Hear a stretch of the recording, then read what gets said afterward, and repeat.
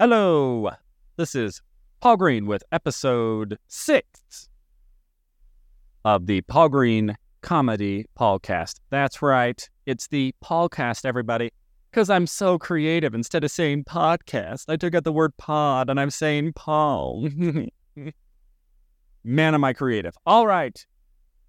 Well, everybody's talking about Matt Rife, so I guess I have to talk about Matt Rife too. I don't want to, but I gotta. So I'm going to talk about Matt Rife. I'm going to divide it up into a couple categories. First of all, I'm going to talk about what I think of Matt Rife just kind of as a person from what I've observed. I'll talk about his comedy, and then let's do a discussion about cancel culture and freedom of speech in general. So since Matt Rife is blasted onto the scene recently, of course, any comic has had to take notice and has had to formulate an opinion, because it's kind of hard not to in this industry.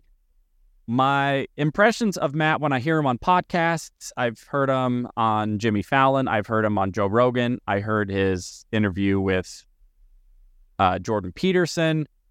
I'm really inclined to like the guy.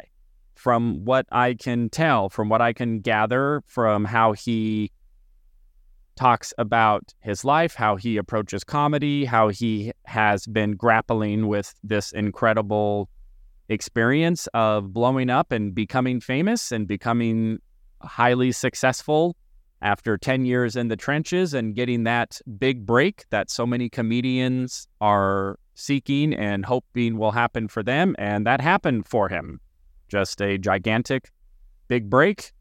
And I feel like he is managing that with a tremendous amount of humility and gratitude. And so I have no problems. I have no issues with him personally. I mean, I don't know him personally. Who knows what he's actually like in person? You know, maybe he's just really good at putting on a show in interviews, but I feel he comes across as very genuine and grateful, and I can get behind that. He blew up, he put himself on social media, and he caught a wave. He tripped the algorithm. I don't even think he knows how he did it or why it happened, and so this is what happened to him, and he's managing it, in my opinion, with a tremendous amount of grace and gratitude. In terms of a comedian, I watched his comedy special. It didn't really strike me. It wasn't for me, but I'm also not his target demographic. So I don't think that he's really that worried whether or not Paul Green is necessarily a fan of his comedy. But you know what? There are hundreds of thousands of people. I think he sold 600,000 tickets who are a fan and do like his comedy. And if there's one thing that I have learned as a comedian, it's that other comedians are actually not your demographic. They're not your target demographic. And, doing stand-up comedy for comedians, to me, it's like a magician doing magic for magicians. Magicians are going to be a lot more critical and a lot more difficult to please because they know what you're doing. They know the ace of spades is up your sleeve, or they know you're palming the card, or so as a stand-up comedian, his comedy doesn't really resonate with me, but so what? My comedy doesn't resonate with a lot of people too. So that to me should be a moot point in terms of what I think of his comedy, because I'm not who he's trying to impress anyway, and he doesn't need to, because he's selling out large venues. So, and as far as that goes, I could not be more happy and excited for him, as I am happy and excited for any comedian who makes it. I genuinely get excited when anybody gets a big break. And I've had close friends of mine blow up. I had a friend of mine who I started comedy with who got booked on Saturday Night Live last year, and I have been thrilled to death for him. His name is Michael Longfellow. We started at the same time, and he's on SNL. And I just think that's incredible. And another friend of mine who started doing comedy about 4 years ago, who I met in Los Angeles, Zhao Ying Summers, is blowing up right now. And she headlined the Apollo in New York a couple of weeks ago, the first Chinese American to ever headline the Apollo. I think last night she was in Vegas at Jimmy Kimmel, or maybe over the weekend, and she had Patton Oswalt on her podcast, or maybe Patton Oswalt had her on his. I don't know whose podcast it was. And I'm thrilled to death. I don't have that, this should have been me. How come I'm not getting X, Y, and Z? I don't know. I don't have that. I don't know what makes somebody blow up other, apart from somebody else. And I don't worry about that. I just go, well, that's incredible. To me, it just goes, wow, it does happen for people. And if it happens for those people, then there's a possibility it could happen for me and for people who I love and respect and who have been in the trenches with. Another buddy of mine, Hank, filmed a comedy special out in New York. He and I were doing open mics in Los Angeles just a couple of years ago, and then he moved out to New York and started getting acting gigs, and he got this incredible full-length comedy special, and couldn't be happier for him. Could not be happier for him. Matt Rife, I don't know him personally, but I couldn't be happier for him. I'm just excited that a comedian, even though I didn't know him, I know who he is now because he became famous, and I just go, that's so incredible that he had that experience. And just from posting a TikTok video that went viral, he was able to capitalize on that exposure and turn it into this massive tour and a Netflix special. And I think that's incredible. Now, the final part of that, which is, now there's controversy because in his Netflix special, he had the audacity to do a joke that people found offensive. Personally, I didn't like the joke at all. I thought that the joke was, I didn't think it was a really good joke. I'm not easily offended. And I also know that, well, I'm a straight white guy or whatever. And so I don't know what domestic abuse is like. Well, maybe not. But my thought on that is, even if I don't like the joke, even if I think the joke is horrible, even if I think the subject matter is atrocious, I will live and die by any comedian's right to say whatever joke they want to say, and it could be the worst joke ever. I believe in every comedian's right to say whatever joke they want. And I also feel that anybody who has a problem with the joke, you also have freedom of speech to say, this is the worst joke I ever heard, this joke is offensive, this joke hurt my feelings. By all means, express what you feel. I don't have any issue with that. So I don't have any issue with the fact that he made the joke. I don't have any issue with the fact that people are upset that he made the joke and are expressing their feelings about it. That's the beauty of America. That's the beauty of free speech. Where I start to take issue is when it goes into any sort of, you're not allowed to say that, or you can't say that joke, or because I or some group of people or an organization or whatever happens to find a joke offensive, that therefore that person who said the joke needs to not be able to say it. So let him say the joke and let people be offended or not offended, and let him share what he thinks about the fact that people got offended, and let people who were offended let everybody know that they were offended. Where I start to take issue is when it starts getting into this idea of cancellation, the cancel culture, which I don't know. I don't really buy into that as much, because people also have a right to not go see a comedian. So if a comedian says a joke that you find offensive, and then that means you don't want to go buy a ticket to go see him perform, then you're not going to buy a ticket to go see him perform. I don't really feel like that's canceling somebody.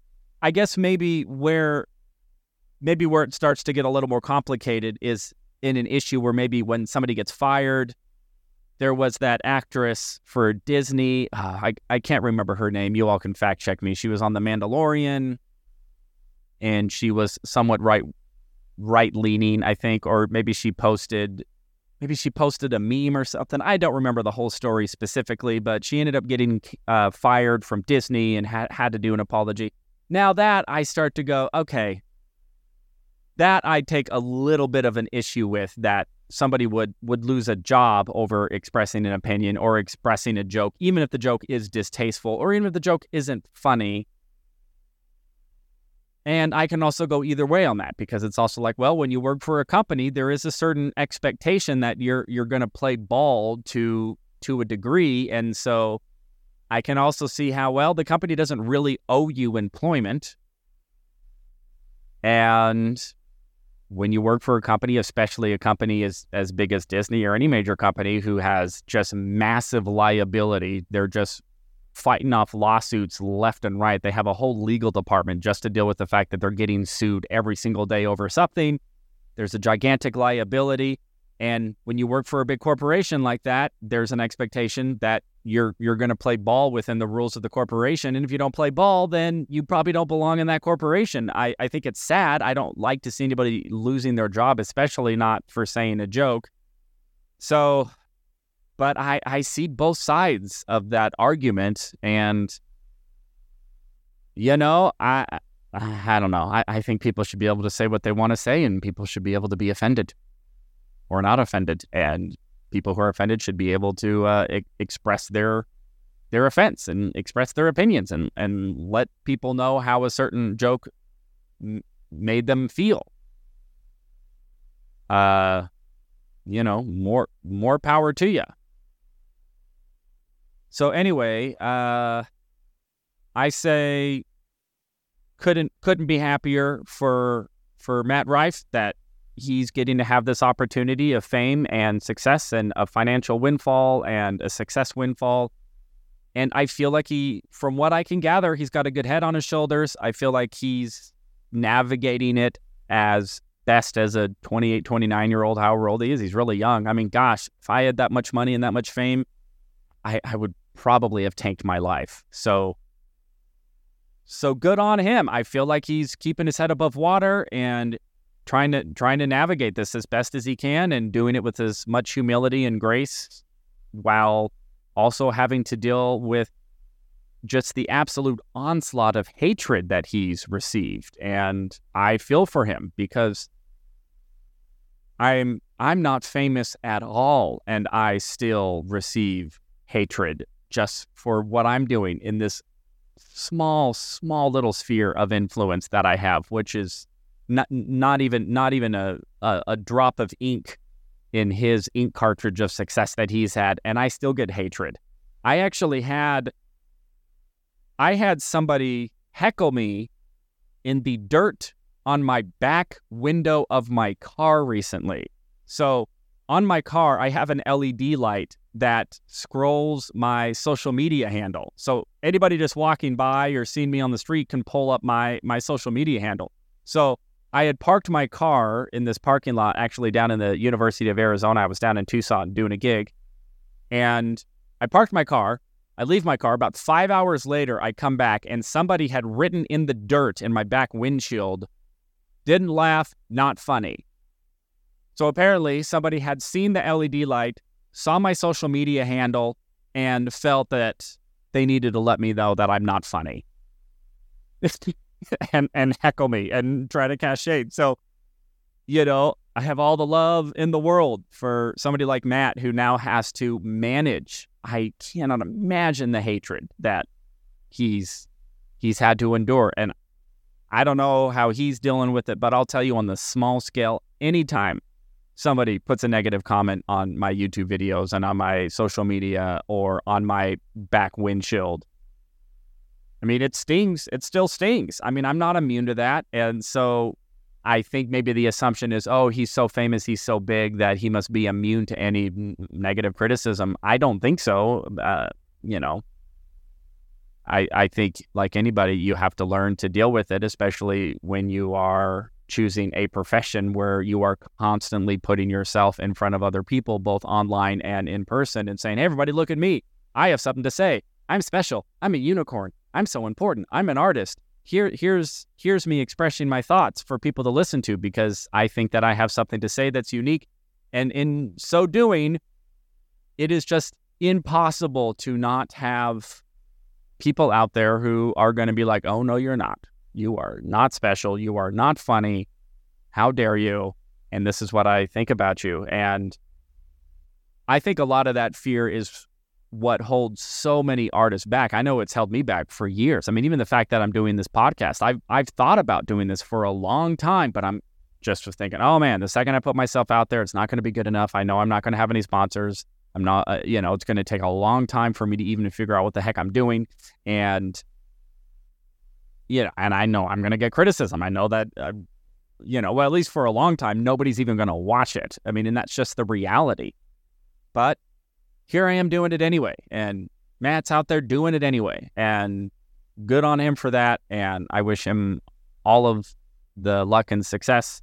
And as I do anybody who is putting themselves out there in any sort of creative space, I just have so much respect and appreciation for anybody who has the audacity to go for their dreams and go for what they really want in life, understanding full well that in so doing, there will be tremendous criticism, tremendous mean-spirited backlash. It's brutal. And I've experienced it, again, in the smallest of influence that I have. And as I'm trying to expand my influence and get more fans and get more followers and expand my brand, I'm just knowing, I just know that with that, let's just say there will never be a time where everybody likes me. There's never going to be a time where everybody thinks I'm funny and everybody loves me. I mean, that's just the reality. And the bigger I get and the more influence I have, just the more haters I'm going to attract. And that's just part of this game. So my goal always is to always be a support and to always be somebody who is always in the corner of those who are trying and expressing themselves and putting themselves out there and going for their dreams. I am your advocate, no matter what it is, whether I agree with your art or not, whether I think you're the funniest comic or not, or the greatest artist or the greatest actor or the greatest business person or the whatever. I mean, I got your back. I'm in your corner as much as I can be. I will at least support you, and I will never publicly try to discourage or criticize anybody. If somebody wants my opinion, I mean, there's difference between criticism and mean-spirited comments and constructive criticism, or hey, these are my thoughts or whatever. And if anybody in a creative sphere actually comes to me and wants some advice or feedback, that's very different, and I'll be happy to if I feel I'm actually in a position to provide feedback, which probably most of the time I'm not. It's like, I don't know what I'm doing. I don't know how to make it better. If I have some ideas, I'll let you know. But other than that, I'm always going to be your fan. I'm always going to be your advocate. I'm always going to be supportive of you and going for your dreams. And so I say keep it up. And for anybody out there who has a dream, who's going for something, you're going to get shade, you're going to get criticism, you're going to get lambasted. And by the way, when that happens, just know this, it means you're on the right track.